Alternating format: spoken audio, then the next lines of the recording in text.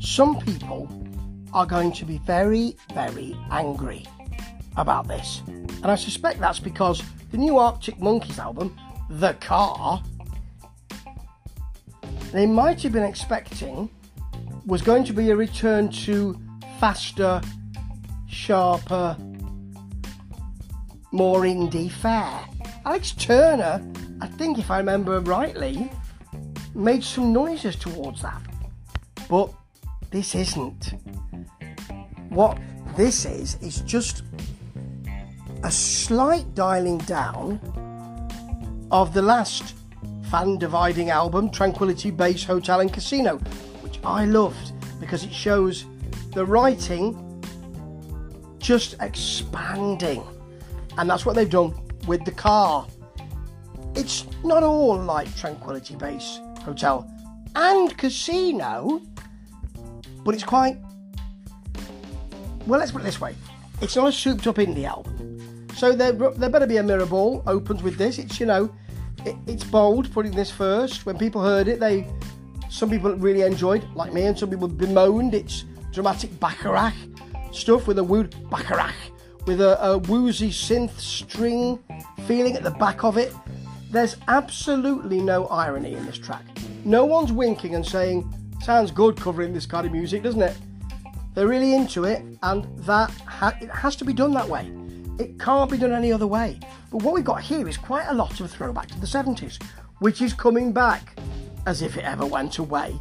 But what we've got here is quite a lot of well, I suppose, because it's me thinking it, quite a lot of Lonnie Liston Smith, softer 70s funk.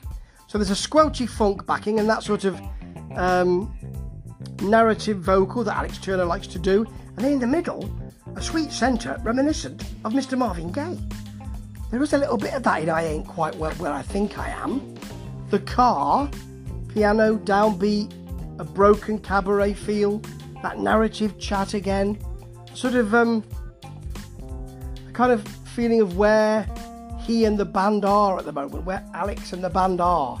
Strings and then a squall of guitar just to say, wake up, man. It's not what you think it is. I ain't quite where I think I am, and this is not what you think it is. Which is, of course, reminiscent of the title of the first album. You see the way I've tied it all up. Jet skis on the moat. It sounds like a drum machine. It's probably not. The drums are so dry, it sounds that way. Woozy guitars, 70s soul, and then we've got some plastic soul of a Bowie type on Young Americans for Hello there. It's very open, very 70s, it's quite cabaret, very enjoyable, strings and piano lifting it, and then when Mr. Schwartz comes round, this is more modern soul, more Michael Kiwanuka. With an acoustic, it's got a lounge bounce to it, which helps, the strings take it, and then we finish with Perfect Sense, which is rich and fecund. It's got a sort of warm 70s feel. You know when productions seem to have depth? They seem to be recorded in a large room with sofas and chairs where drinks are being poured, and it seemed welcoming. That's what this is. There are string stabs just to bring you out of that nice feeling. But this album is fabulous. And as I say, some won't like it, but this is the way it is. Now, the band aren't losing their lounge, Bacharach, funk and soul leanings. They aren't going back to the early stuff. And the sooner we accept that, the better, I suspect. But this is now ingrained in them, and they do it beautifully. Because what they do is say, we're just going to do a bit of this. This is the way we feel about it. And it doesn't really matter what you think.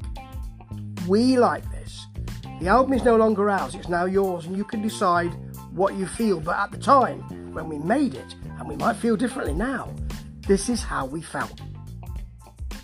And by the way, we can use these 70s influences and make them sound absolutely 2022. You can be nostalgic for them if you want, or you can make them your own now if you like. Because an open song and a brilliant song will allow you to make of it what you want.